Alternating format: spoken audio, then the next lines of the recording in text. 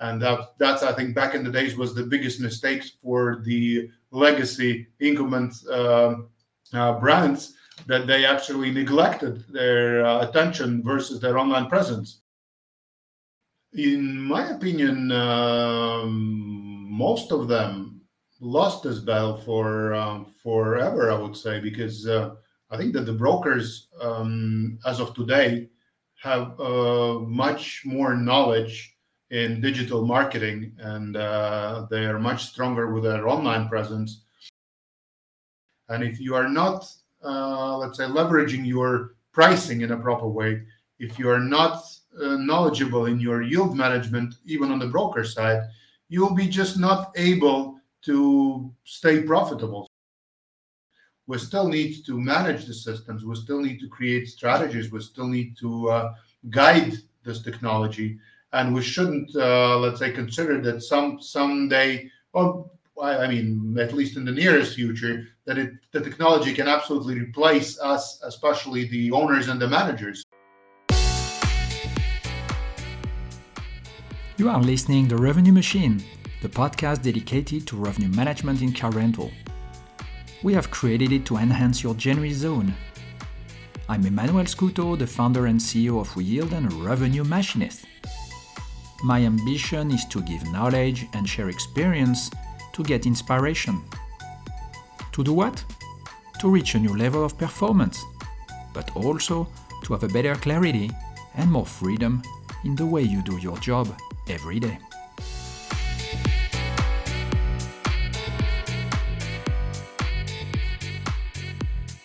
Okay, cool. The sound is good. Do you feel comfortable? Do you have enough water and whatever required at the end of the day? That's okay. I wish I would have some French wine, but I'm having water. All good. That's cool. So we are going to start this new podcast. I would say that we are back to the car rental now, after the last 3 episodes that were dedicated mostly to systems and pricing techniques. Now it's my pleasure to have a car rental expert, Arturs Zantmans, on the Revenue Machine podcast. Do I say correctly your family name, Zantmans? We say Zantmans? Absolutely. All versions are fine. Okay, cool. So Arturs are more than 20 years of experience in the car rental industry. You have been working with some big brands like ABG, Avis in Baltic under the franchise mode, but also in US on the corporate side. And what is interesting also is that you have been working for brokers. Not my favorite guys, but that will be an excellent discussion. You have been working for Flexible and Discover, and also on the affiliation side. So I think you have a pretty wide range of experience, and that's very, very good. You have also this interesting point of view on the sides of, let's say, the two sides of a revenue management equation, which is the demand and the operation. So that will be excellent. You have also seen the evolution of the distribution from the direct booking channels to the predominancy of the brokers over the last decade, I would say. And now you are working for a car rental system, Rently software, while simultaneously you have also your consulting activities via Car and More experts. So I have hundreds of questions to ask you during this new episode of the Revenue Machine podcast. That's what we are here for tonight. And we are going to discuss about specifically the brokers' predominancy. How do you see this? Also, I would like to ask questions about the perceptions you have on the expansion of the affiliation network, what I've seen over the recent years, let's say before the COVID, but I think it's an acceleration right now. Your point of view also about this very difficult part, which is the commoditization of the car rental, which will give a lot of difficulties for the future, the next years for the car rental business, I would say. And I know you are a fan of techno as well, so we are going to discuss about AI, and we exchanged recently on LinkedIn about the AI, so I'm sure we can discuss about it. Absolutely. Are you okay with this? I didn't make any mistake, Arturs, on the curriculum and your. No, it was a good reminder for myself because sometimes I keep forgetting things from my past history. So it was a good reminder. So we are going to. So we are start. Can we do a little check-in? How do you feel? I don't know if is it your first podcast, Arturs? Well, at least I haven't done it for ages. So thank you for inviting. It's my pleasure to have this discussion with you. And I know we scheduled some time ago, so I was looking forward to go through these topics with you, especially since our addiction versus the let's say these intellectual tools that are used in yield management and in pricing strategies and in things like this. So looking forward. Cool. So I propose that you present. Can you introduce yourself? I mean, how old are you? Where are you based? And give some little light about yourself. Well, I think you gave a brilliant presentation, but yeah, you're absolutely right. I mean, I started in a automotive mobility or whatever you call it, rent-a-car industry more than 25 years ago by now. So I'm 46. So I started in my early 20s or even 20s, and it was a really challenging opportunity at the time because we started with let's say, with a famous, well-known brand, Avis, and at the same time, it was a small fleet back then, and that's why I never underestimate any of the small players because potentially anybody with a small fleet of 20, 30, 40 cars has actually the great opportunity to grow into a fleet of thousands of cars. That's what happened to Avis brand in Baltics. And being at the roots of that was really exciting because we were the universal soldiers back then when being a country manager and let's say the senior manager. At the same time, you were involved in customer service procedures, in fleet purchases, in financing, and all the other daily operational issues. And that was an excellent, let's say, rent-a-car university that I went through. Was it your intention to work for car rental? What kind of studies did you do, or was it an opportunity and then you stayed in this in this business? Well, I was always an automotive person myself. I mean, let's say my heart probably always belonged to cars, and that's why I never hesitated because all my family is more related to the sea, and shipping business. But I never considered myself, except for sailing and yachting, being a man at the sea. So I always knew that I'll be working with cars. And after graduating from Riga Technical University in Latvia, I basically finished my degree in transport economics, and I did my bachelor diploma back then with a topic related to car rental and car leasing without even knowing that I will go that direction at the time. And the funny thing that even when doing this diploma work, my thesis back in the days, which was 28 years ago, it was related to the subject of switching over from the ownership structure to usage structure. So basically, I was trying to present rental service as a new opportunity and as a new product. And back then, my professors were basically considering me absolutely crazy because they didn't believe in that concept. They didn't believe that this is doable, that sometime people will be paying for the service of using cars instead of buying them, because this strong perception of ownership was much more important than the quality of service. And we see that so many years later, we are actually shifting upside down when people realize that it's all about the service, that there's no necessity to own things. So it's really interesting to remember things like this. Right. So you were really, you had this forward-looking, because at that time it was, we were still, I remember what I was also a young guy. Yeah, what about 30, 25 years ago? And still the ownership of the car was like, if we were talking about this to me or even my parents, they say, no, we have to own, that's the second asset of the family after the house or the apartment, and then it's the car. So Absolutely. so it has totally So that's switched. why And that's why I now said it was pretty hard to break that perception. And even when doing the diploma, it was hard to defend my thesis because all the professors were on the other side, and they were absolutely not, let's say, confirming my identity of the service at that time, and resisting to acknowledge that this is some kind of realistic scenario in the market. okay, so and so you started at Avis in Baltic on the various, as you said, operation and fleet, etc., purchase.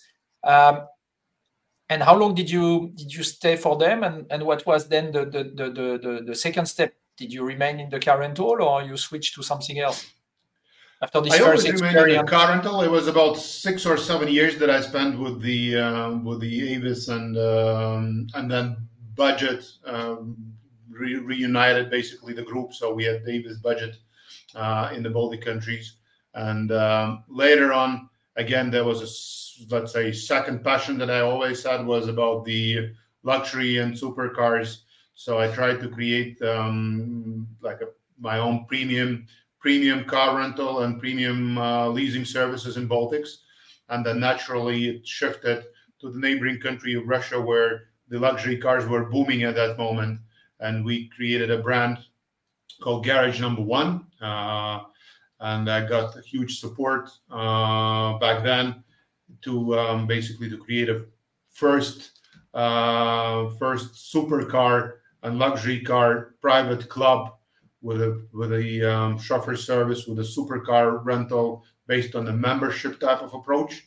So that was really an interesting pilot project that we run in Moscow back in the days. And then leasing operations were taking me over as well. Yeah. And was it easy to do some business from a Latvian guy to do business in Russia, or back in the days there was no feeling of the borders in any sense. So I think the eastern markets altogether were growing in such a massive speed that everybody was kind of supporting each other and open to each other. So really, I didn't feel any resistance back in the days. Oh, right. Okay. And so it lengths for what? How many years did you continue this business? The luxury project didn't run too long, regretfully, because we ended up with the crisis back in 2008, 2009. What were the years? And we had a strong belief with the shareholders of the company, with my let's say financiers, that basically that we are not going to have any issues and any struggles, because everybody believed back then that the crisis will hit the middle and budget market, but that luxury service will remain where it is. But actually things happened vice versa. Luxury services were the ones that actually suffered more than anything else, because people realized that there are things that they can, let's say, save money on. And probably luxury services were one of the portion where they try to find this cheaper or more economic alternative. But of course, these were also the years when everybody else suffered. So it was not only the luxury service. And so, due to this crisis, you had to reorient yourself. What happened then? What did you went back to the regular car rental, I would say, or what was the switch afterwards? It was a long journey because first, again, I don't know even the reason, but for some intuitive reason, we moved to Italy with my family, with my wife and kids, and we basically were trying to establish a classic rent-a-car back there. But then was the first time when looking on the let's say, trends on the market, I somehow felt that I want to go online. And these were my first attempts to create some online car rental presence in Europe. And over then, I was doing it based on some tools that looked pretty futuristic back in the days. So I was using, I think, CarTroller, white label, and then later on we were switching to the API. And at that time, it sounded to me and looked to me all like ABC from back to school, because it was the first time I was doing something like this. So this was my first online, let's say, experience, and it started pretty well, of course, with its own challenges, because I was learning everything from scratch. I had no knowledge and no experience in online business back then, except for some landing pages that you naturally do for your classic business.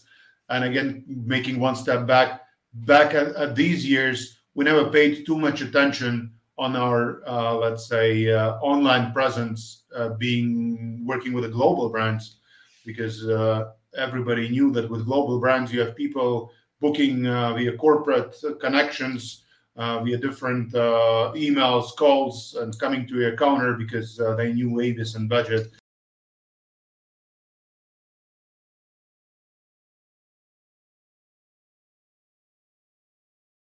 Enough to continue winning their market positions, and that's where they started losing the trend. I totally agree with you, and for me, that's such a big spiral that started at this time that created more and more the commodity. And personally, the way I see it also is like it came also simultaneously with more pressure on the big brands coming from the stock exchange to deliver more results. And they realized that effectively they could save on their own marketing cost. So they would believe that it's better to outsource in a way to the brokers and these OTAs, but it destroyed the long term their presence, and so the visibility of their brand. And now, unfortunately, the brokers are controlling them. I remember that time it was already the case. I mean, Auto Europe in the early 2000s and the 2010s was already really strong, but it has been bigger and bigger. So yeah. I'm happy to hear this comment, because I really feel that, yes, they outsource their marketing to these third parties. Definitely. I have a feeling, and my personal opinion is that it's not even that they outsourced it, because many of them were pretty arrogant in a way that they believed that they're so strong on the market that they didn't even care about players like Out of Europe or CarTroller back in the days, and they believed that the brand identity is much stronger than the attempts of these players to revolutionize the online market and to shift that attention versus the kind of the broker or OTA type of business. So I remember the days when corporate large players were becoming good friends with structures like GDS, Amadeus, and things like this, just to have the B2B channels, but they still looked skeptical on the online brokers. And some of them would not even post their listings there because they believe that this is like a third-party game and they don't need it. And only when they started realizing that those who made the first steps in are already biting their piece of the market off and getting their portion of the revenue away from them, that's when they started paying attention to brokers. And even then, they still didn't realize this, let's say, this game-changing environment, and they didn't pay enough attention. And I think it's up to now that some of the players, I don't want to call the brands, but only in the last couple of years, some of them realize that they have to be friends with brokers. Yes, they need to be establishing certain relationship rules in regards to, let's say, pricing and etc. So some of them went to this retail model of pricing in order to avoid these, let's say, pricing wars between their own prices on brokers and direct listings. So this is something different. That in reality, many of them still felt that they are not in the need of any, let's say, collaboration with brokers, and that was one of their major mistakes, because now they are much more dependent on them, and they have to basically to keep up their speed in order to reach the level of the broker business. Do you think that first their intention is to get it back, so they are investing in their brand awareness, etc., and their direct marketing enough? Second, do you think they will be able to change this orientation, this spiral, or is it too late? In my opinion, most of them lost this battle for forever, I would say, because I think that the brokers, as of today, have much more knowledge in digital marketing, and they are much stronger with their online presence. And look, I cannot even imagine any source market where you would enter car rental and the top 5-10 positions would be not covered by the brokers or the OTAs. I mean, it's a rare occasion when you get one of the major legacy brands popping up in top 5, top 10 lists. Otherwise, it's all covered by the brokers, because their online presence, their investment into digital marketing is much bigger and much more professional than what legacy players are doing. And as you mentioned previously, again, I think that the biggest challenge for these legacy players is based on the fact that all of them are kind of looking on the stock exchange as their main KPI for the business. So I see them more doing, let's say, the stock exchange part of the business rather than the operational part. So sometimes they make, let's say, strategic mistakes, I would say, and they start considering, let's say, technology as a cost, or marketing or online marketing as a cost rather than an investment, because their C-level managers just can't afford to make any, let's say, strategically right decisions to invest huge amounts of money in transforming this, into changing their technology, which is absolutely outdated, into changing their marketing approach, which is absolutely outdated, because this might bring some negative effect on their stock exchange as of now, as of today. And they're actually looking on the short-term results, because this influences whether they'll stay in that C-level marketing role and whether they'll get their annual bonus of, I don't know, tens or hundreds of millions euros by the end of the year, or they will be erased of the company. And that's why they don't make these investments. While brokers are much braver, and they go for it. They look for the new tools. They look for the new opportunities. They make mistakes, but they still make these, let's say, alpha, beta tests. They play on the different widgets. They play and change their frontline presence. They change the landing pages. They change the buttons. I mean, they're three steps away from the old school players. And do you think that there is an opportunity for a brand to continue? With all the respect I have for them, for me, the best brand who continue and keep continuing investing in this is Sixt. Absolutely. These guys, you took it off my tongue. Yeah, those guys are like Mr. and Mrs. Sixt, and now the sons. I think the main difference, and maybe with Enterprise, but I know them not that much compared to Sixt, is it's a family-owned business, so they have the time. It's their business. I think and they have the different, let's say, approach. And I absolutely agree with you that this is the only brand out of the, let's say, legacy list that is trying to change their mentality, that is trying to change their approach, that is trying to be modern in both marketing, in their digital environment, in their fleet portfolio, because they were also one of the first ones back in the days when I was working with these luxury cars. Again, I had so many people that were, looking at me as somebody crazy, because they were saying, no, people are not looking to rent luxury cars. People are only looking for budget cars and manual transmissions and no air conditionings. They don't need anything. Why do you buy these Bentleys, Rolls Royces, and BMWs? And look, 25 years later, 20 years later, or even less, I mean, Sixt started it much earlier. We saw Sixt fleet based on all the premium brands and premium cars, while other brands were running still with the budget cars, and the pricing was pretty similar. So, of course, Sixt was winning the battle out of these, let's say, old school competitors again, because they had different mindset. And it was absolutely fantastic because you could rent better cars, nicer service, brighter brand. Why would you pay the same amount of money for somebody who would not have it? So, absolutely. We have in the portfolio of customer we follow, we have I recorded a session, an episode with Sadi Yunis from Lebanon, from Advanced Car Rental in Lebanon, and this guy is extremely focused on his marketing.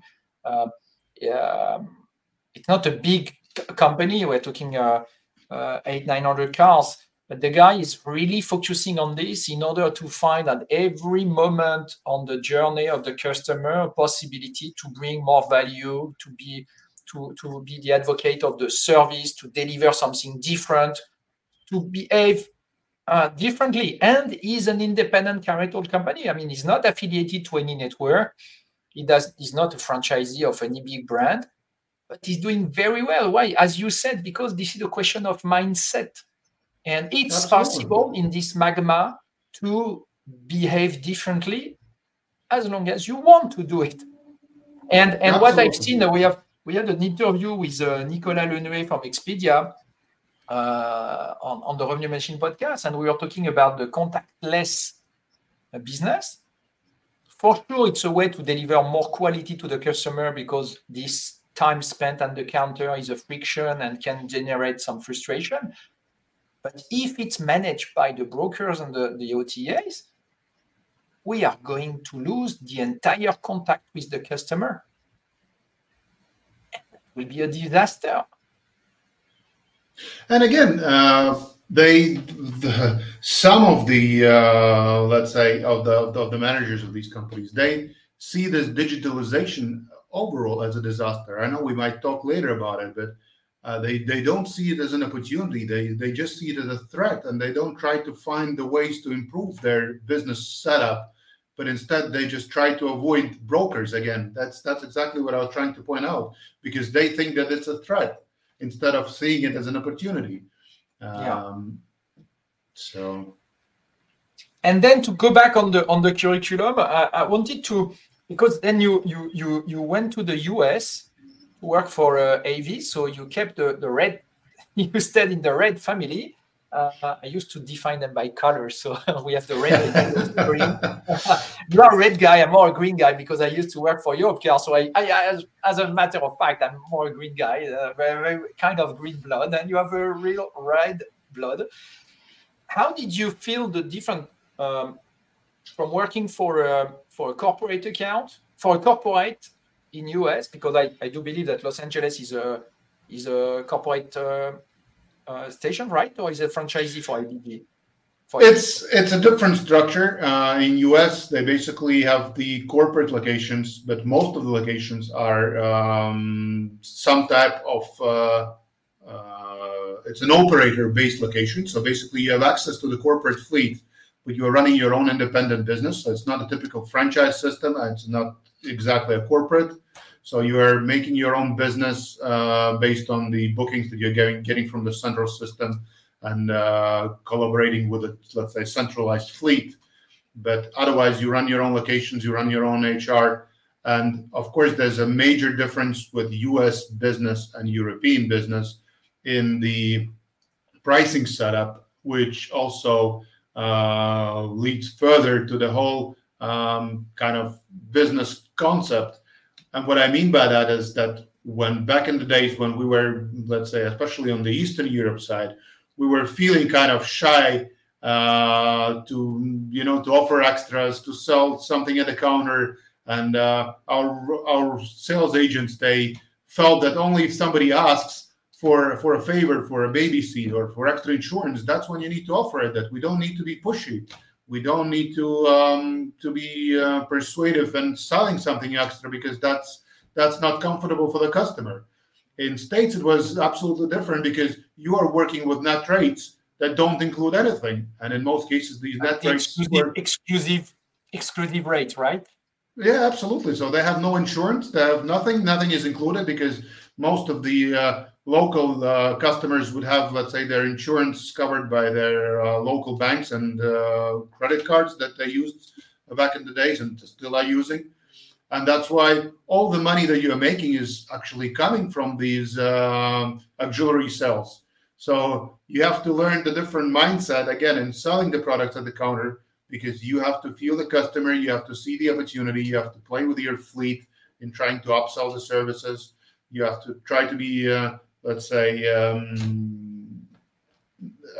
wouldn't say pragmatic, but you have to be a talented salesperson at the counter in US in order to be, let's say, in order to be selling the services and at the same time not making the customer feel unnecessary pressure.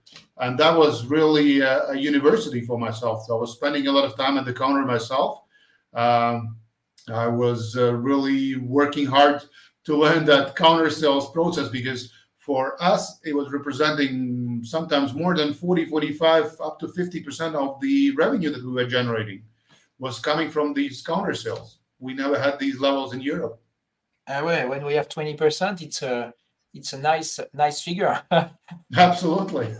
And what did you learn in terms of sales process that you were not aware of before when you were coming from Europe, and that now you are pushing your clients or your counterparts to do? What was really the game changer in terms of sales? What is for you the good process at the counter to improve this conversion ratio and more ancillaries?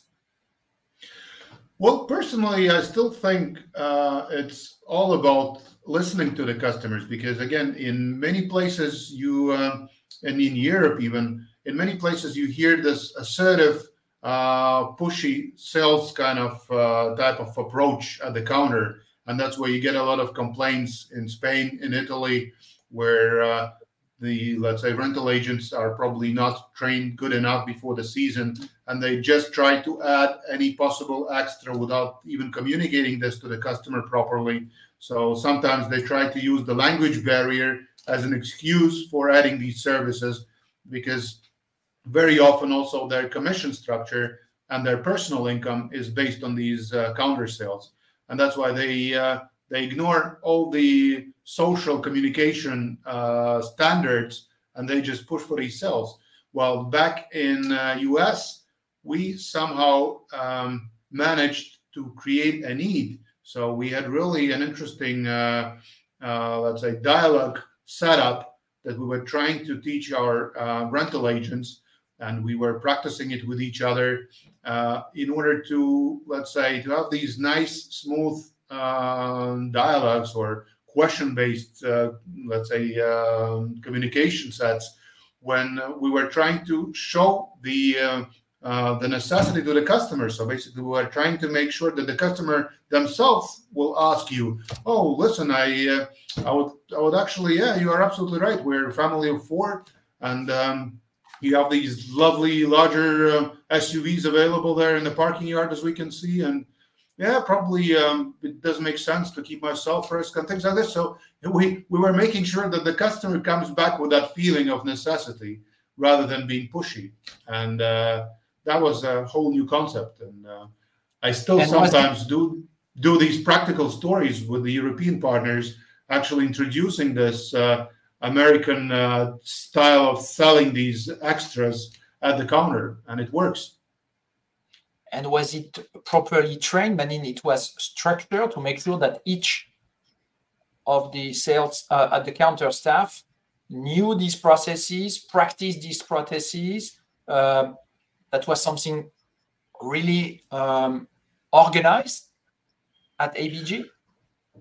Well, I should probably give kudos for that. Yes, I mean we were spending a lot of time. We had the regional, let's say, regional team, at least in California, that was spending a lot of time with us. The let's say the location owners, in assisting to make sure that our teams are ready, that our teams are capable. I think that a lot of it comes also from the mentality point of view. Probably U.S. people are slightly different from the European and especially from the Nordic countries, because you cannot compare exactly the mentality of let's say Scandinavians versus the I don't know, Southern California. People are much more extroverts. They are open to speaking. They are open to dialogue.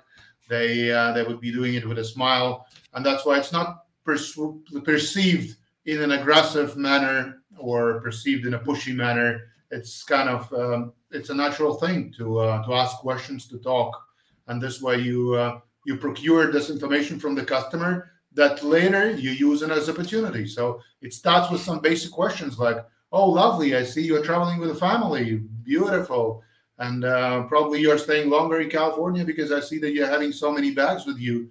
And it's not it's not perceived as the attack on the, let's say, private matters or something, as it could be in some Nordic places, because some people would think that, oh, why are you looking at my luggage? Why are you counting my family members? So over there, it's a natural thing. You're just having an open discussion. And then you use this information to say, hey, listen, I think that with 5 of you and 4 suitcases, you would be much more comfortable in riding this beautiful Escalade, the new model, the latest model that we are having in the parking yard. And it would actually be a great, let's say, trip base for your stay in the U.S. and sunny California, or vice versa. You would offer a beautiful young couple, you would offer some convertible Mustang. That would be much better than riding just a basic 4-door sedan. So these were the kind of the things that you used. Okay. No, that's I love this. That could be very carried back from the customer. Not everybody are. Not our listeners, not everybody have the possibility to hire like a frontline, this expert in doing counter sales. So this tip that you share to really listen to the customer, observe the customer, and try to ask the appropriate questions could be an excellent accelerator, yes, for the ancillary sales. Absolutely. Yeah. And of course, the hard point here for many countries, especially that are having short season and high peaks during the season, like, I don't know, Greece, Turkey, Croatia, or some island places, the toughest issue here probably is for them to prepare and to recruit the team for these short peaks, and to make sure that this team is knowledgeable enough of the product, of the service, of the rent-a-car itself. Because in many aspects, in many places, I mean, they're fighting with the for the same let's say personnel that, I don't know, restaurants and hotels are fighting for. So it's a matter of who will pay more, and then at the end of the day, they don't have time to prepare them properly, and you just have people at the counter fighting for their bonuses and tips the same way they would do in a restaurant. So it's not an easy challenge for them. Anyway. Thanks for this sharing, Arthur.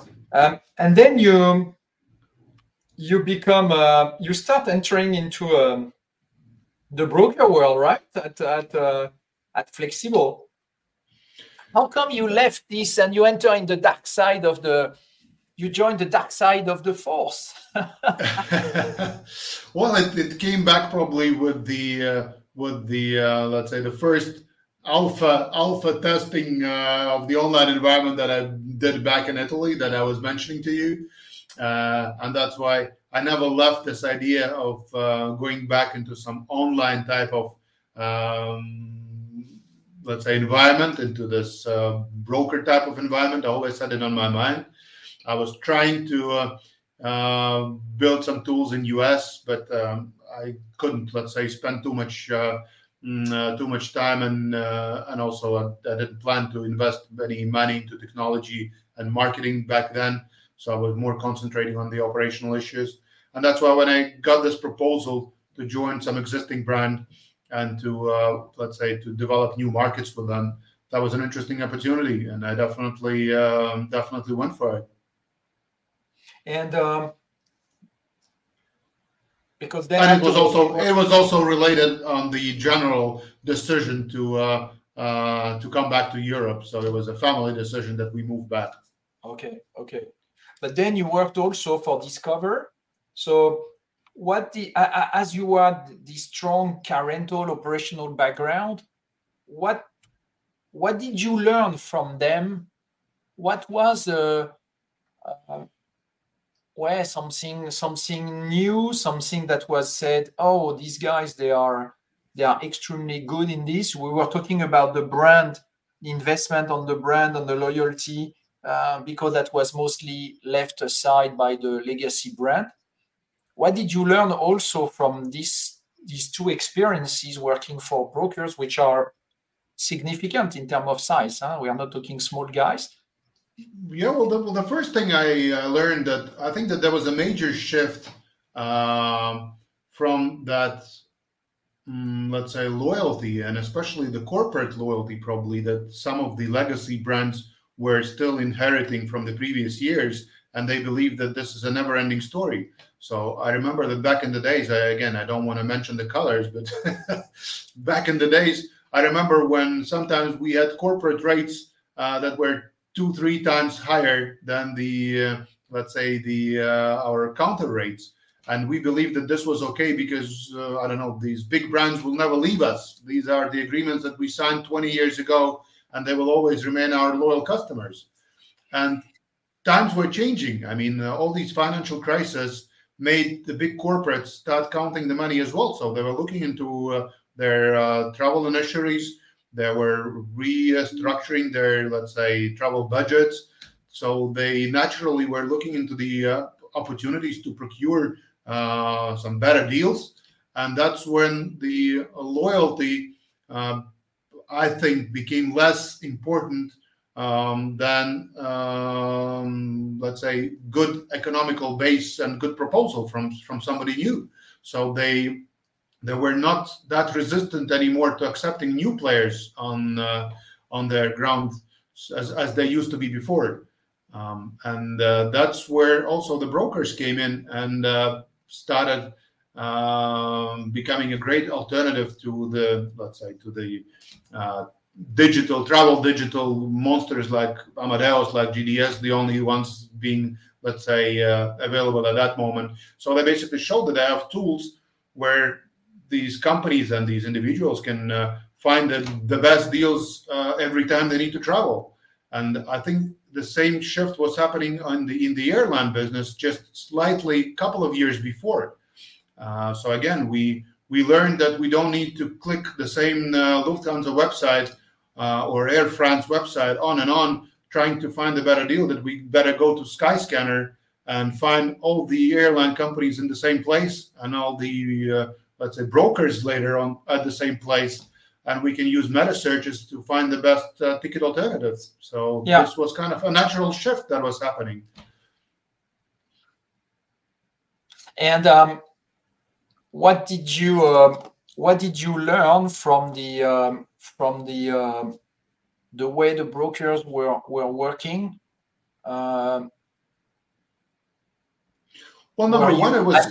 Were you impressed? Were you okay? Concretely, I will share with you. Number one, as I said, this was the, of course, the marketing approach. Okay, it was really a good thing. Yeah, it was really a new thing for myself because we were having a team of experts dealing with user experience front end on the permanent basis. I mean, Discover Cars has done really a great job in improving their front end, improving their functionality, and let's say a lot of brokers realized that they had to work on it on a daily basis. So it's not the setup that you can make one time and then enjoy your 5 remaining years. You really have to work on a daily basis, changing the colors, changing the buttons, changing the steps of the booking process, making it easier, lighter, more understandable. let's say, alphabet testing different information visualization, how you present it to the customer, trying to see if this is easy to understand. No, you need to replace it somewhere else. Well, again, legacy players were doing none of that. And if you compare it to the old school websites that still some of them are running, when you need 5-6 steps in order to book the car, and you need to upload your CV and your mother name and your 3 old previous addresses to just to book the car, of course nobody will do that anymore, because with a broker you have 3 easy steps and you have your booking confirmed. So that was night and day. And same goes to the marketing. I mean, we were doing different investments, different failures. So we were learning from these failures. And I think that that was part of the investment as well. Because again, there's a big difference in this mindset.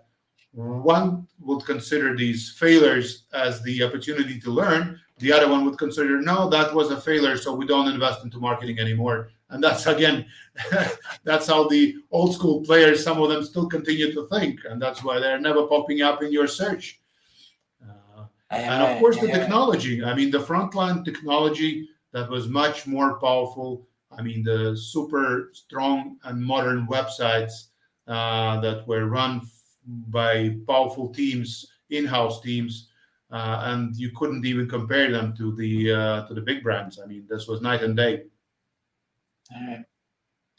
And you know, I've been discussing with a couple of brokers recently, and for their respect, I will not disclose their name, but I was so astonished about the low. For me, in their pricing, in the way they manage their markup, etc., I had the impression, I had the feeling that they are so good in marketing, so they are extremely sophisticated in the way they handle their markups and optimization on that, etc., under a kind of revenue management approach, you see. But I've realized, at least on the 2 guys I've been speaking with, that they are extremely basic. They have tools that are super Excel oriented. Their way to measure the performance, not on the website, as you just described, but really on the way to optimize the markup, taking all the opportunities. Honestly, it was a shock for me. Can you confirm this, or that effectively? Yeah. I'm not mentioning the one you have been working with. So, can you confirm that effectively these guys, they are extremely basic in their pricing approach, and they are focusing only on techno and web, because they need to improve their conversion ratio, and that's their battlefield to compete with the others? Or no, I just had a bad, let's say, bad feedback, and some others are extremely sophisticated. What is your feeling about that?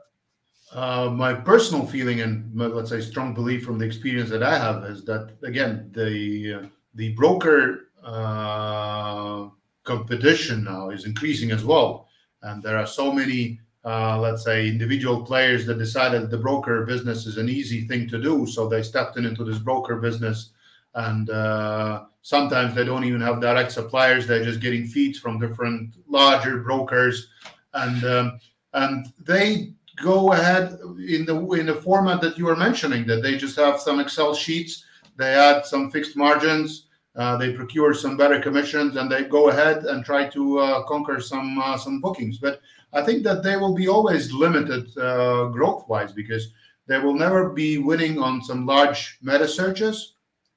They will never be winning with large digital partnerships like airlines or let's say larger OTAs. So they will start losing their positions to these well prepared, digitally advanced, analytically structured brokers. And I think that Discover Cars, again, is one of these examples that show that even during the crisis, I mean, during COVID times, you can manage to substantially grow your presence and use this crisis as an opportunity to reestablish yourself, to check your pricing, to create dynamic pricing, and actually go ahead and conquer the world, I would say, and conquer new source markets, and look on the growth of some of them. So there's going to be, 1, 2, 3, 4, 5 players that are going to be winning the battle, that are going to be conquering the market, and they're going to be 20, 30, 40 others that are going to be stagnating with their Excel sheets, saying like some of the rent-a-cars are doing. So it's a never-ending story. But I think that this filtration is going to be pretty quick in the upcoming years, because the digital environment is becoming really expensive. And if you are not, let's say, leveraging your pricing in a proper way, if you are not knowledgeable in your yield management, even on the broker side, you'll be just not able to stay profitable. So yes, you have the cash flow to support your marketing investments, but at the same time, you are ending the year with a negative result. And at the end of the day, we're all there for the, let's say, for the profitability of the business. So unless somebody buys you over just for the sake of your brand presence, or for some source markets where you are stronger, that's the only opportunity for you to have a good exit strategy. Otherwise, you'll just lose the business and go out of it. Interesting point. Do you think that, for me, one of the big weakness nowadays we see with the car rental, it's become a commodity. As you said, there is hundreds of brokers that are fighting against each other. At the same time, we have hundreds of car rental operators, or 50 on one location, eventually, especially on the leisure area around the Mediterranean, yes, or in California, Florida, this kind of big place. And at the end, they are all at the same place with the same car. I mean, same brand, same color, like Renault Clio or Ford Escort or whatever. And so the only difference remain in the price. So that triggered the spiral of dropping the price down and down and down and down and down and down up to €5 a day, or even in high season sometimes in some crazy market. So how do you, what is your perception on that? What is your feeling to? Is well, it first of all, that will never end?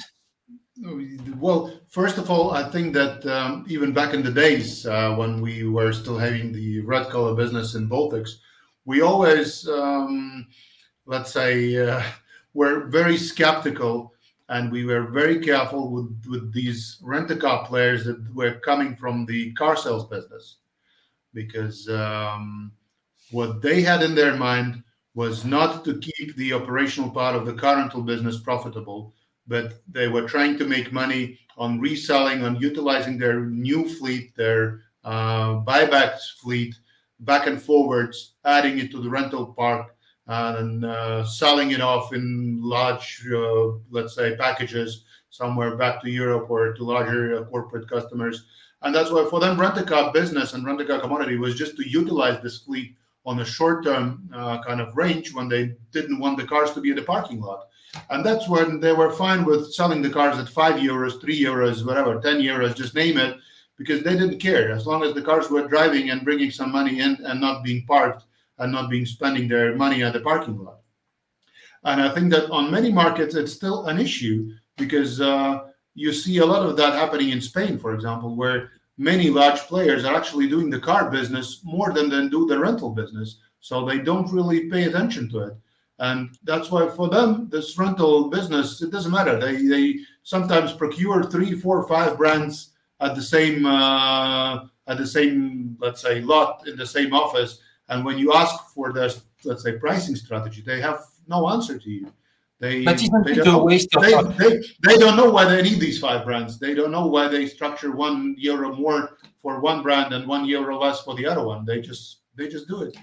But if they want to make money with the car purchase and sales, that's okay. But they could also, instead of selling at 5, they could sell it at €15 a day or €20 a day. Absolutely. They can make more money on this particular way of doing. why not coming in their head to say, hey guys, we are eventually, it's not like, okay, we are covering our ass with this bloody €5 a day, but at least we can make the double or the triple if we are smart, without Absolutely. impacting the used car and the value of our D-fleet afterwards. Absolutely. You're absolutely right. I don't understand. Well, it's basically, I think it's a lack of experienced rent-a-car people in these teams. So again, we come back to the same point that this product is a really let's say tough piece of the cake that requires some knowledge and experience of the business. And if you come from the car sales business where you maybe are a top sales performer and you know how to do wholesale batches of cars, it doesn't mean that you understand the rental business. It's the same like we know many examples from the Horeca business when people dream of investing all their funds into buying, a restaurant or a hotel when they retire from the main business, and it becomes the biggest failure in their life. Because if you haven't been working at the front desk of the hotel, or you haven't been a waiter in the restaurant, or you haven't been assisting some chef in the restaurant in your previous life, you will never be a successful owner. And I think it's really applicable to the car rental business. I totally agree with you. And we keep saying this with Michael Mayer from Right Highway, that many people in US, they have invested a couple of money because, as you said, with their pension or whatever, and they said, no, renting car, it's easy. You buy car, you clean car, you rent it, and you sell it afterwards. Okay, welcome, and you will see if it's that easy. And in fact, it seems to be easy because it's only cars and everybody has a car, so it's like it seems to be obvious. But when you look in details, it's so complex and so detail-oriented that every step, that if you want to make a minimum profit at the end, and it's a low margin profit, it's a low margin business, it has to it requires so much precision and details and rigor to make it work correctly. So of course, especially with all the let's say with all the competitive environment that we're having on the front end, meaning that the prices are really competitive, and you have to be let's say you have to be adjusting yourself versus this competition, because again, this online game makes you be dynamic whether you want it or you don't. It's not up to you to choose. You either are in this game or you leave the game. So on the front end, you have to be progressive, and at the same time, we see that the self cost has been constantly raising. I mean, the cars have been becoming more expensive. The residual values were not always as good as they previously were. The insurances were raising. The finance costs are raising. So that's why if you think that this is a high margin business, then you shouldn't even enter it. I mean, this is the business where you really need to count cents and dollars in order to reach these results by the end of the year. Yeah, absolutely.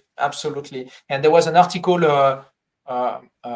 recently about the Hertz who have bought like I don't know 10,000, 100,000 Teslas, and they are giving it up because in fact simultaneously Tesla reduced their price, so on the retail side, and so the residual value in the books of Hertz have decreased, and so they make it not profitable enough anymore. So they said, okay, what's the point of renting Tesla cars if at the end it's become less and less profitable? So Absolutely. it's very, very interesting comment between Tesla approach and Hertz point of view, because they made the big buzz recently. Remember a couple of years back when they said, we are going to buy 100,000 Teslas, but if economically they cannot increase their profit, that's a big concern. And they are not making this just to have Teslas in the fleet.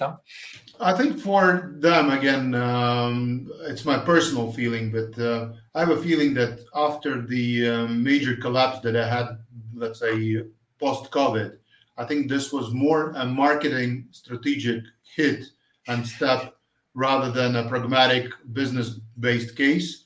So, and I think that they managed it well because they got a lot of attention. They got their stock back. I mean, many were, let's say, skeptic that they will ever get their positions back. But look what is happening. I mean, they're shining like they never did before. So they're performing absolutely well, and that's why this minor failure with the Teslas that are sometimes standing still at the parking lots of U.S. locations and U.S. airports because nobody is ready to pay extra for the electric car. That's not as disastrous as if they wouldn't do any such, let's say, major marketing trick for the market. So I think that was a smart move back then. But again, an example with Tesla is bringing another alarm that is happening on the market, that dealers, especially the post-COVID timing, when they were short on fleet, importers and dealers, they became paying as much attention to these fleet purchases. And in most places, in most countries, they actually canceled all the corporate rent-a-car deals. So they said, take it or leave it. Either you want to buy cars at the sticker price or you don't buy them, because we have buyers waiting for 1 year to get the cars at the retail sticker price. So why should we do a 30% discount to your rental car fleet if we don't have cars? So slowly they brought this shift in the perception that rent-a-car is buying, let's say, cars with major discount, back to the practice when basically we were buying cars for the same price as the, let's say, retail customer. And that of course kept the prices, I mean the self costs and the depreciation up as well. So inevitably. We had a good podcast, which was one of the first one, with Jared Kinnert from Tom Wood Automotive in US, and he's the revenue manager and the director of operations as well, and he's really focusing on all these elements that will have an impact on the residual value, like the mileage, and they are optimizing the length of rent in order to generate the maximum revenue, but also not to hit too much the mileage or the life of the vehicle, because they know that if the car has get more mileage, eventually it will have an impact on the future residual value. And I think it's extremely smart, because they prefer sometimes to have a 3-day rental for a corporate midweek and not a 7-day rental for a leisure guy that will have unlimited mileage and will drive like 2,000-3,000 kilometers. Like we know that the corporate, they will do maybe 200-300 kilometers. They go to the factory, they back, or they do their meetings. So their approach, honestly, I've never heard it. So it's in one of our podcasts, because I think it's extremely good to think also of integrating these kind of dimensions and variables into the optimization. As you said earlier, that's a question of cents or euro. I didn't put euros, I say euro sometimes. And all these details counts. So it's important to integrate these elements into the process. And our big client is 6,000 cars. They said that the depreciation cost of the car, as we have lost about 10 years, we are back to the cost we had 10 years ago. It has been going down. That was good. But then, as you said, during COVID, now it went up, and we have lost, plus the interest rates that have increased a lot also. That's a major impact of a lot of car rental operators. As time is moving, I would like also to discuss about this affiliation, because you have been working for Carways, and I think in the sales development. How do you see? My question is that I realized that, in fact, for a couple of years back, maybe 5-6 years, we see the development of the affiliation on some brands that were not known at all before, like Green Motion, Carways, WeGo recently. Those guys are, I would say, newcomers. Usually they are created by guys that were car rental operators or eventually franchisor from legacy brand. And I've noticed, that's my feeling, that we had an acceleration on this type of development. And in the same time, I don't believe that the market is extendable indefinitely. What is your feeling about this affiliation development? Well, my understanding of it that actually again the stagnatic type of thinking of the large legacy players and their wrong type of relations with the brokers, their arrogant way of thinking versus the pricing and market positioning brought this opportunity for the new players. So the new players had absolutely different mentality. As you said, most of them were coming from the, let's say, from the strong experience base. So these were not the newcomers to the industry. These were people who worked for many, many years for some other brand. So they knew the product well, they knew the business well. They probably learned from some mistakes and they knew what are the unique sales propositions that they wanted to bring in. So if you look on this, let's say, modern approach in marketing, in technology, and in relations that they had with brokers, they were much more flexible. They were much more dynamic. So they were capable of, let's say, becoming stronger and better partners for these brokers. So in many cases, brokers were happily working with these smaller affiliate networks rather than with the big colorful brands that were really strict on their pricing rules, that didn't want to listen to the broker, let's say, adjustments, and were not capable of shifting left or right. And of course, again, coming back to technology, most of these smaller players were able to bring the modern technology to the front end. So we were talking about all these applications, all these, let's say, modern websites, all these, let's say, counter check systems, and they were much more advanced than the old players that were still running their software in MS-DOS format and were expecting, to utilize the modern business on the technology that was made 40 years ago. So also the bright and sometimes brave marketing approach also was a big step forward for these smaller players. Customer service. What else? I mean, the digitalization of the sales as such as another option, that for the affiliate companies it became much easier to present themselves via the network of brokers. So they didn't need to spend as much money to be on the same positions as the big brands if you compare it to 20, 30 years ago. So they could use this cooperation with the OTAs, with the aggregators, in order to take over these leading positions in some countries. And look what's happening now. I mean, in some markets, in some large markets, these new affiliate brands are actually leading the game and are sometimes overselling the old school legacy players. Huh. I think also, again, and we come to the level of cost. I mean, no, impacting the stock exchange and the pressure they have on delivering results.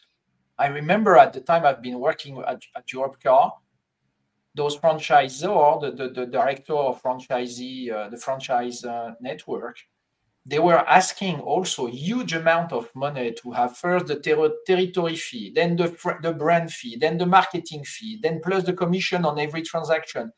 So for a car rental company in Dubai, in Morocco, wherever you want, just to start, you need to have a significant cash flow because you have to pay those fees to these legacy brands. So eventually, I don't know how much do they charge these affiliators now, but I'm sure they also charge far less. So as you said, they bring more value because now it's new techno and stuff like that. But simultaneously, maybe also they are cheaper.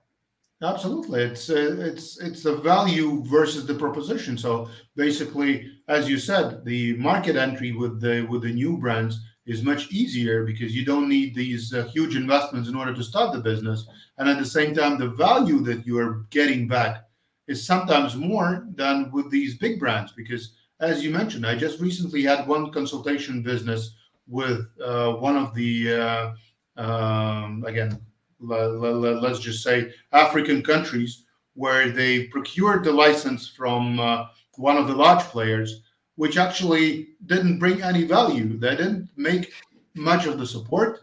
They collect the funds for marketing. They have the marketing fees, but they don't market the destination as such. So maybe they have general marketing, but there's nothing regarding the destination. So they were not getting enough bookings. They were not getting enough brokers because the headquarters would kept saying them that no, we don't cooperate with these guys. We don't want to work with this aggregator. We don't want to be present on this OTA. So just wait and you will get the bookings. And they never got the bookings. So they waited for 5 years. And now they came back to me and said, listen, we would like to find the good alternative. So please help us to procure the new affiliate structure. And that was an interesting, let's say, case for me.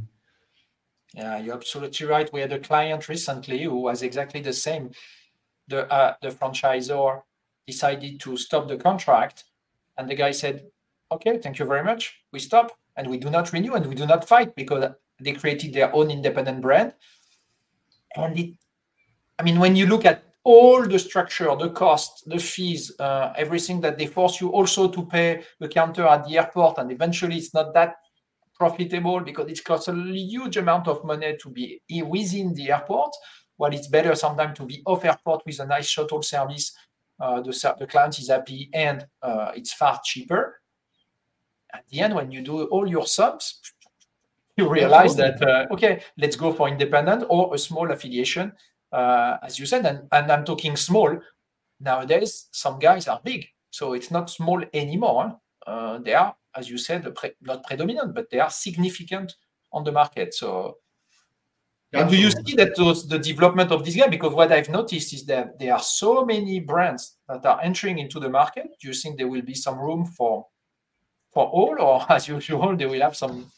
I think that there's going to be still, again, a lot of mergers and acquisitions. So some will be, some will be merging with each other. Some will be outbought by some bigger players, like it happened previously as well. But there's also going to be a lot of filtering, because also the brokers and aggregators became much more, how to say, strict in their face control. So they are not really letting any new players with no experience, with no strong proof of the, let's say, strong presence on the certain destinations. They're not allowing them to onboard anymore. So this means that the speed of these newcomers is going to decrease. There's not going to be that many new players coming in. And then it's going to be an easy filtration from the market point of view, that those who will not adhere the new technology, those who will not, let's say, work properly and be creative on their yield management, on their pricing management side, they will just start disappearing from the market, because, again, many of them are working for the sake of getting extra funding from the venture capitalists that are supporting them. And at the same time, they're working for 5, 7, 10 years without making the operational side of the business profitable. And we know that the venture capitalists these days are much more careful with adding funds to such businesses. And I mean, when you call yourself a startup and you have been already on the market for 10 years, I really don't share the same opinion. I think the startup is something that is working for 1 or 2 years, but then you are already a solid business that needs to be profitable. So if you don't know how to manage business in a profitable way, you will just disappear. That's my strong opinion. Thanks for this. That will give some highlights and some to the guys. Independent car rental company would like to join any affiliation, and sometimes they choose many. They are not like a solo one. They can have multiple brand. So that's okay. That will be interesting. That's one thing, Emmanuel, that don't even ask me why they do this and how they run this concept, because I still cannot really understand the winning strategy, how what you want to achieve and how you want to win the battle by representing 6, 5, 7 different brands at the same location, especially when you don't have a clear let's say, pricing or strategic difference between these brands. So this is something that I don't understand yet. I have to learn. So now, if we continue your curriculum and we come to a techno part, because you have been joining an operating system also, and I know that we exchanged recently on LinkedIn about the techno. I know you are a techno fan. I would like to get your perception on that. How the techno have changed this market, but mostly what I would like to hear from you is what is your belief or your the way you see the evolution of the techno, such as AI, such as tool enhancement, human enhancement via tools. How do you see it will impact our industry, like the car rental industry, in the future? Well, as you mentioned, I really I don't want to call myself a guru or a professional, but I'm really a technology addicted person. So I am in my daily routine life. I'm also trying to shift and surround myself with different widgets and gadgets and new tools that are available on the market. And I'm, of course, one of those who is actively trying to test the artificial intelligence environment in the operational and daily routine. So I recently read an interesting quote in regards to technology, and artificial intelligence can be covered by this as well, that all of this technology is a great slave, but we shouldn't make it a master of ourselves. So I think that humans, of course, cannot be 100% replaced. We still need to manage the systems. We still need to create strategies. We still need to guide this technology. And we shouldn't, let's say, consider that someday, well, I mean, at least in the nearest future, that the technology can absolutely replace us, especially the owners and the managers, because I think that the business itself is very often based on the intuition, which technology or artificial intelligence is not capable of, let's say, getting this feeling, because it's usually data driven and it's based on certain data analysis. It's not having any feelings behind it. But at the same time, we are absolutely on the way to optimizing the performance of the business by implementing this technology. And I kind of love to compare this modern trend in the rent-a-car, in advancing this technology in the rent-a-car sector with, let's say, car development. I mean, look back in the days. I remember our first cars in the rental fleet, they had no ACs, and we were upselling cars with air conditioning, right? That was an option, that's right. it was an option, right? It wasn't something that was a must-have. I mean, now you are hardly selling manual cars. And I'm not talking about things like ABS or multi-lane control or all these modern features that are already covered in the basic equipment on the car that were not even existing back in the days. And when you switch them off now, you cannot imagine yourself driving, because you feel like the car is just not, like it's not capable of riding on the road anymore without these features. And when you go back to some classic cars that have none of these features, you feel that we somehow were driving them back in the days. Same as with the phone. I mean, we were happy with Nokia phones, and Nokia was so confident that they believed that they would never lose the leadership position on the market, right? And when some wicked widget iPhone appeared on the market, nobody was even taking them seriously. They thought that, okay, it's just some toy that will fall apart and will never become. Now we cannot imagine our life without the iPhone. When my battery is going down, I feel that I'm losing my part of my life. So I really need to run and switch on the plug-in, because all my life, all my business is connected to my iPhone, right? You're right, yeah. So that's why I think that this technological shift in our business life is kind of comparable to what we just discussed. I think that those who will not adhere this technology, they will lose the business. They will go out. They will become a history, because you cannot just use the manpower to play this modern pricing battle, to play this modern online presence without the technological support. Plus, post-COVID period brought a lot of these revolutionary stuff and revolutionary alternatives to the classic rent-a-car product as such, including car sharing, including subscription, including different peer-to-peer products that are available on the US market, for example, and in Western Europe. And all of this is creating that kind of pressure on the classic rent-a-car product that they need to digitalize their front-end processes as well. People don't want to be standing in a queues anymore talking to rental agents. They want to have different modern applications. They want to have different modern verification processes. They want to pick up the car as easy as possible. They want to drop off the car out of hours without any hassle.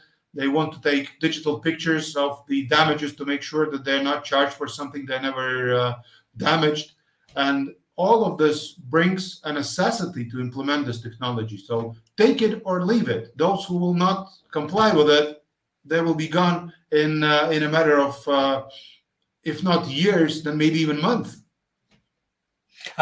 I still don't understand that you have to show up at the counter to show your papers, while you can digitalize this. And even though said, but anybody can copy his driving license or whatever papers is required. But I said that's bullshit. We can have techno now to recognize automatically that the picture which is on your driving license is exactly your face, because then the system will ask you put your iPhone or your smartphone in front of you, and then we are going to double check if the two images are correspondent. And I did it for a recent visa in Middle East. I did all my visa online, and then the guy said, okay, you send your passport, but then you take this picture of your face, and I have this, this circle to make sure that my face will fit into this circle. And then that works perfectly. Absolutely. You don't need to show up at the counter to do that, but still the people, they arrive and say, you have to queue up for, as you said, 30 minutes, sometimes more in some busy peak season. And just to have to make sure that your driving license is the one. It's a no sense. It's a no sense, and it creates a lot of friction and frustration from the customer. I know that in the travel service,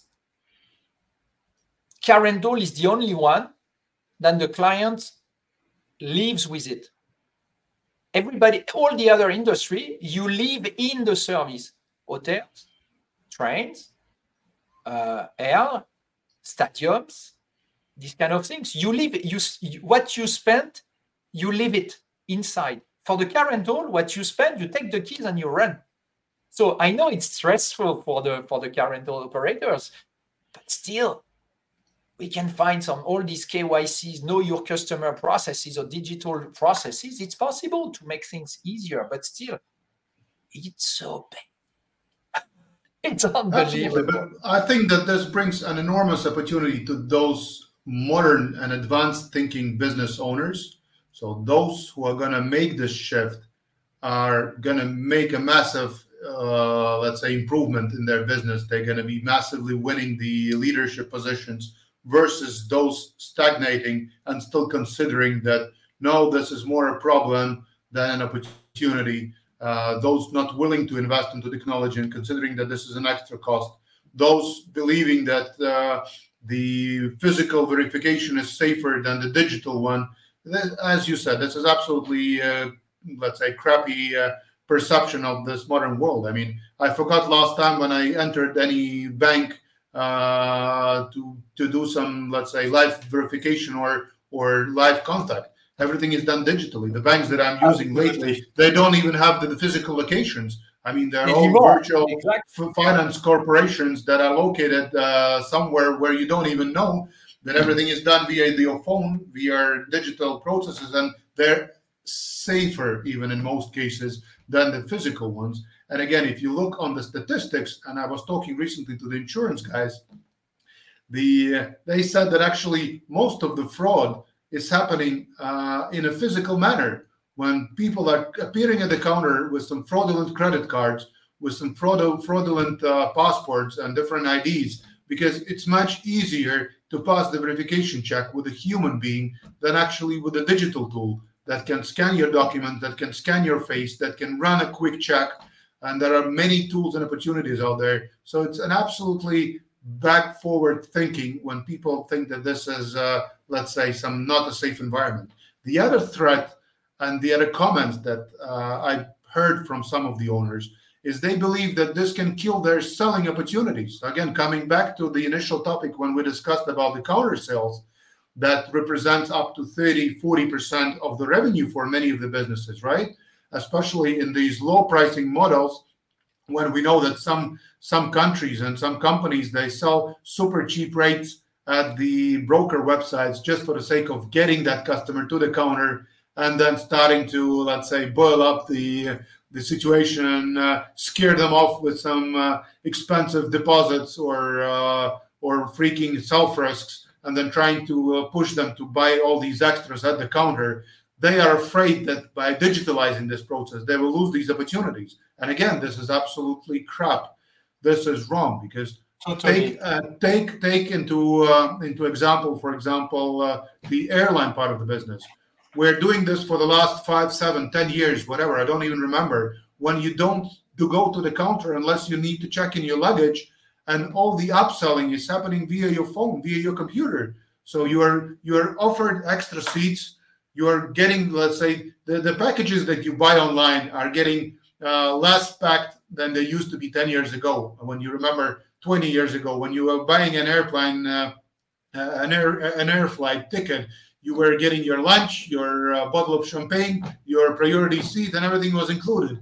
Now you have nothing except for the opportunity to go to the restroom. And even some companies are considering that they will sell the restroom as an option, right? So all you do is during your check-in process, you go through this complete sales ledger when you're offered, let's say, some seats, some priority seats, some seats with extra space.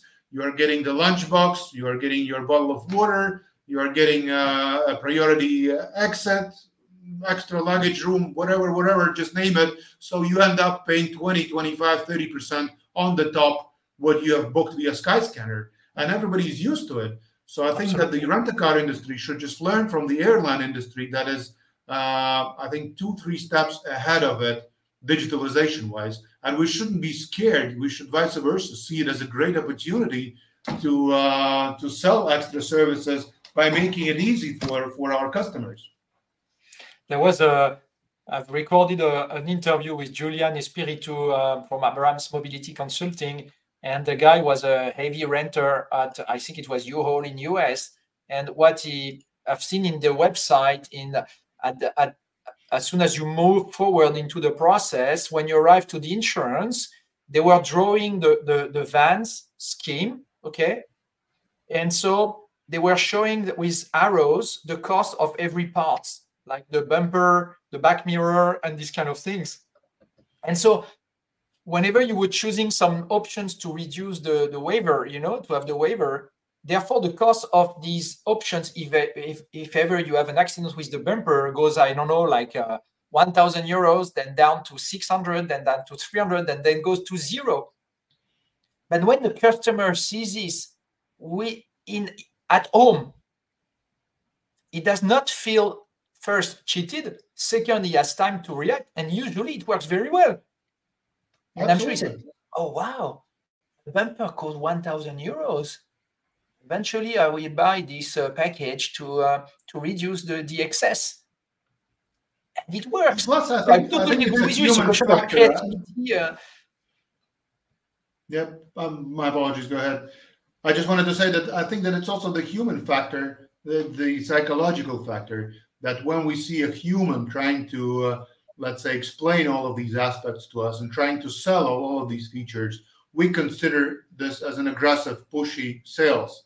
When we have a chance to do that back home in the comfort of our own sofa or chair, or even if you do that before the flight, but still are sitting in some coffee shop with a cup of coffee or a glass of wine, and you're doing all this over your phone and nobody's pushing you, you have time to evaluate, you have time to think, you have time to compare, so you feel much more comfortable. And I think this is when technology brings that comfort zone back to us.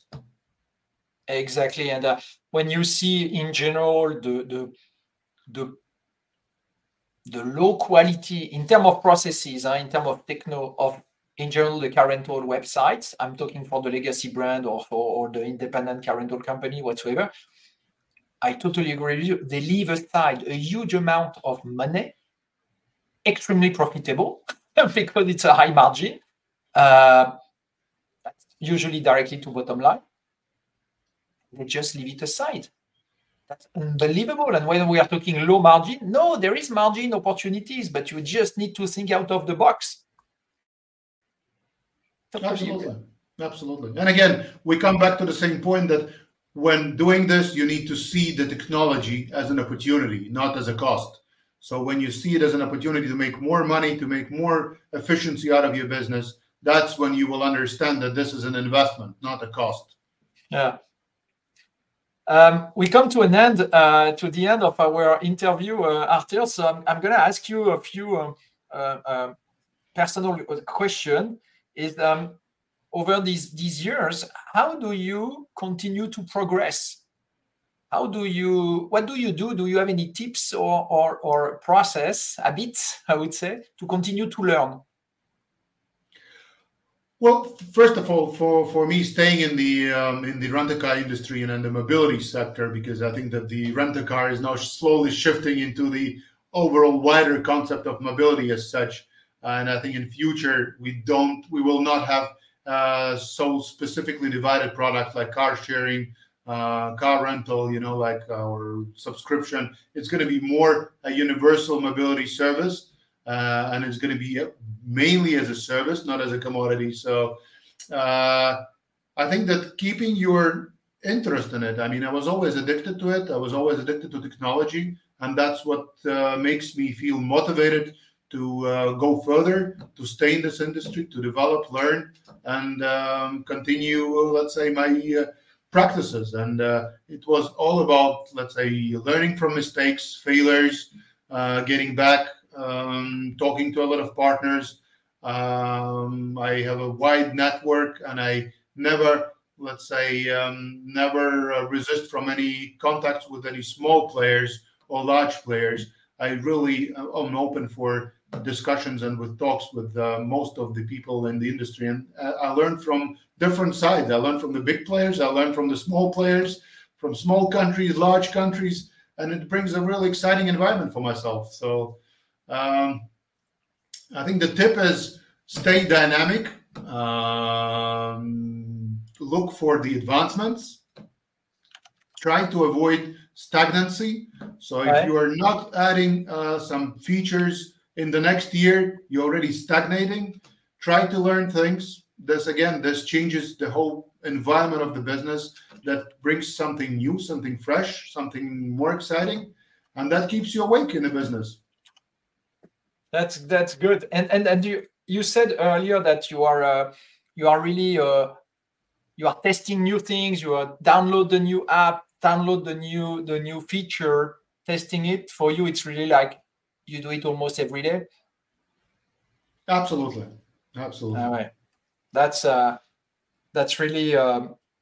I think that yes, it keeps you awake all the time and make sure that you can trust. You said something important. You said, okay, sometimes it doesn't work, sometimes it fails, but I continue to apply. That's your spirit every day to try, and not everything works. That's the beauty of it. For me, the biggest disaster in my personal growth is stagnation. So when I need to do something similar or the same operation for several years in a row, that's something that kills my motivation completely. So that's why by testing new tools, by experiencing with these new tools, and especially now when this technology is available, I really feel this excitement of going further.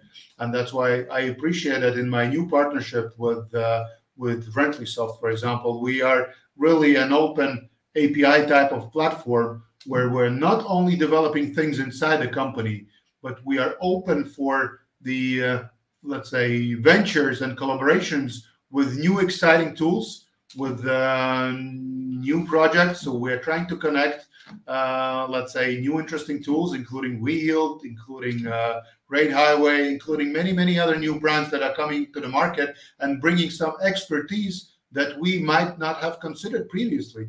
I mean, again, I think one of the mistakes is when people believe that they can be 100%, let's say, professionals in all of the fields. I think this is a failure.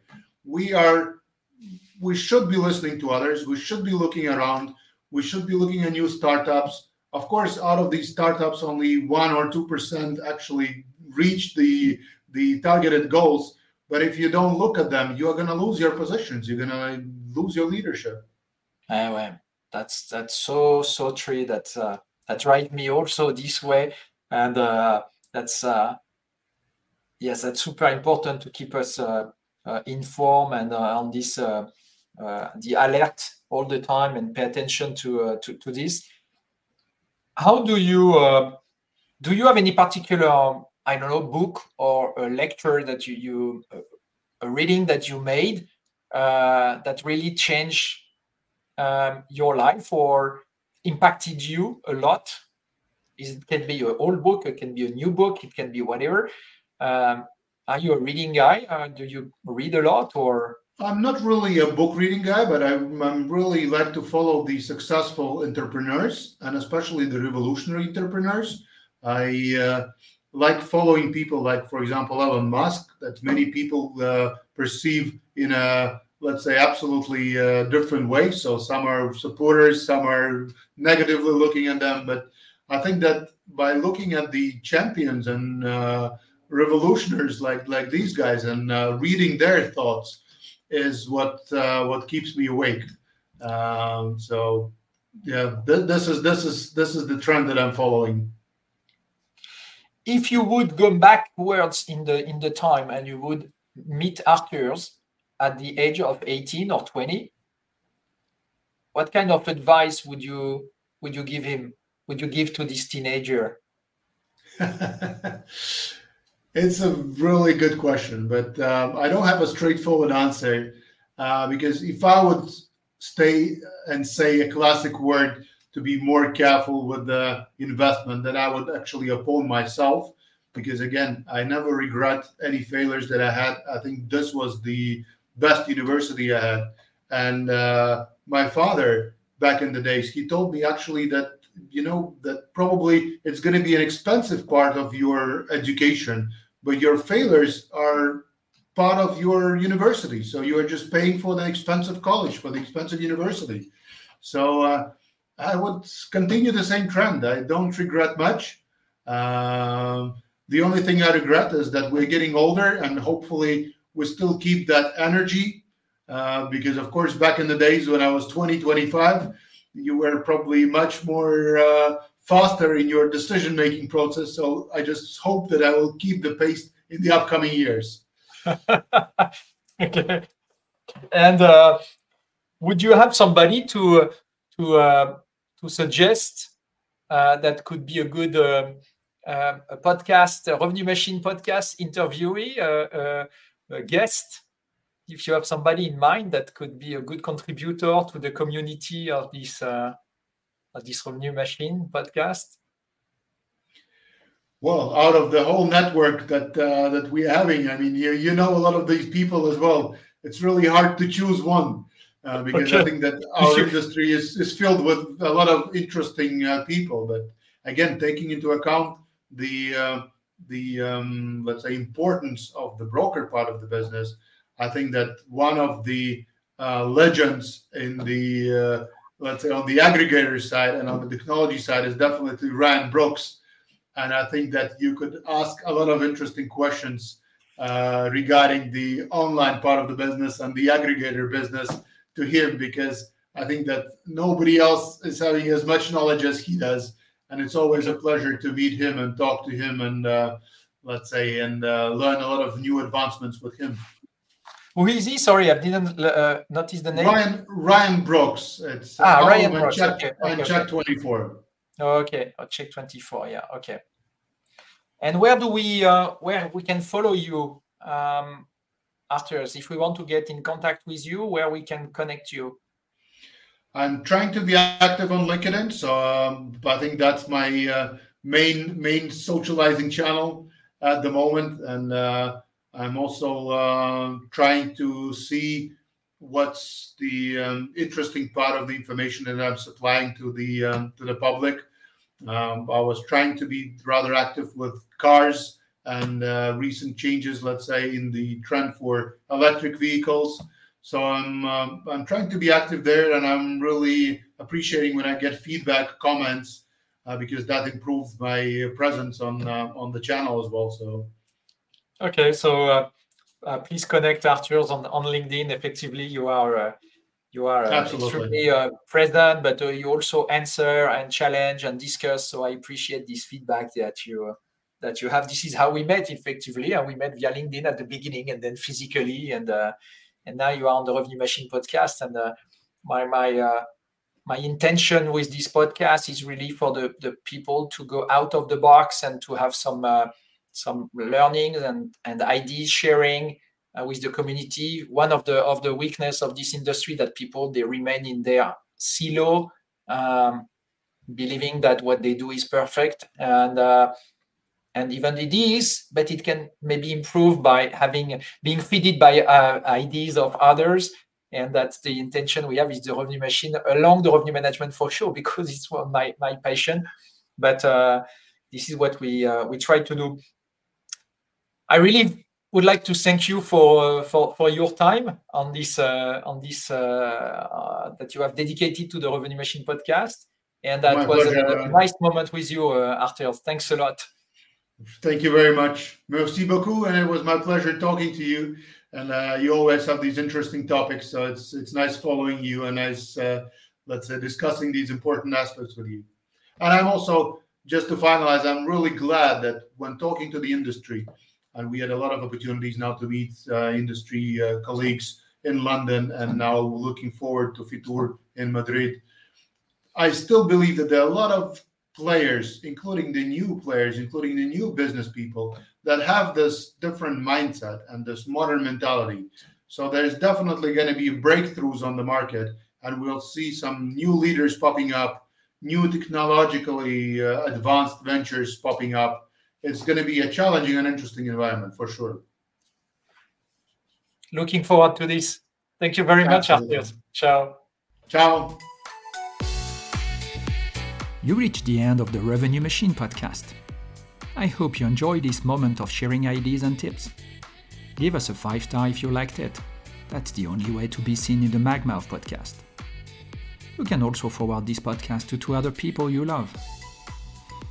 Wheel Team is available to help car rental operators who are frustrated by the data they have and the data they would like to have, but also the one who wants to be guided along their revenue transformation process. Contact us. Bye-bye.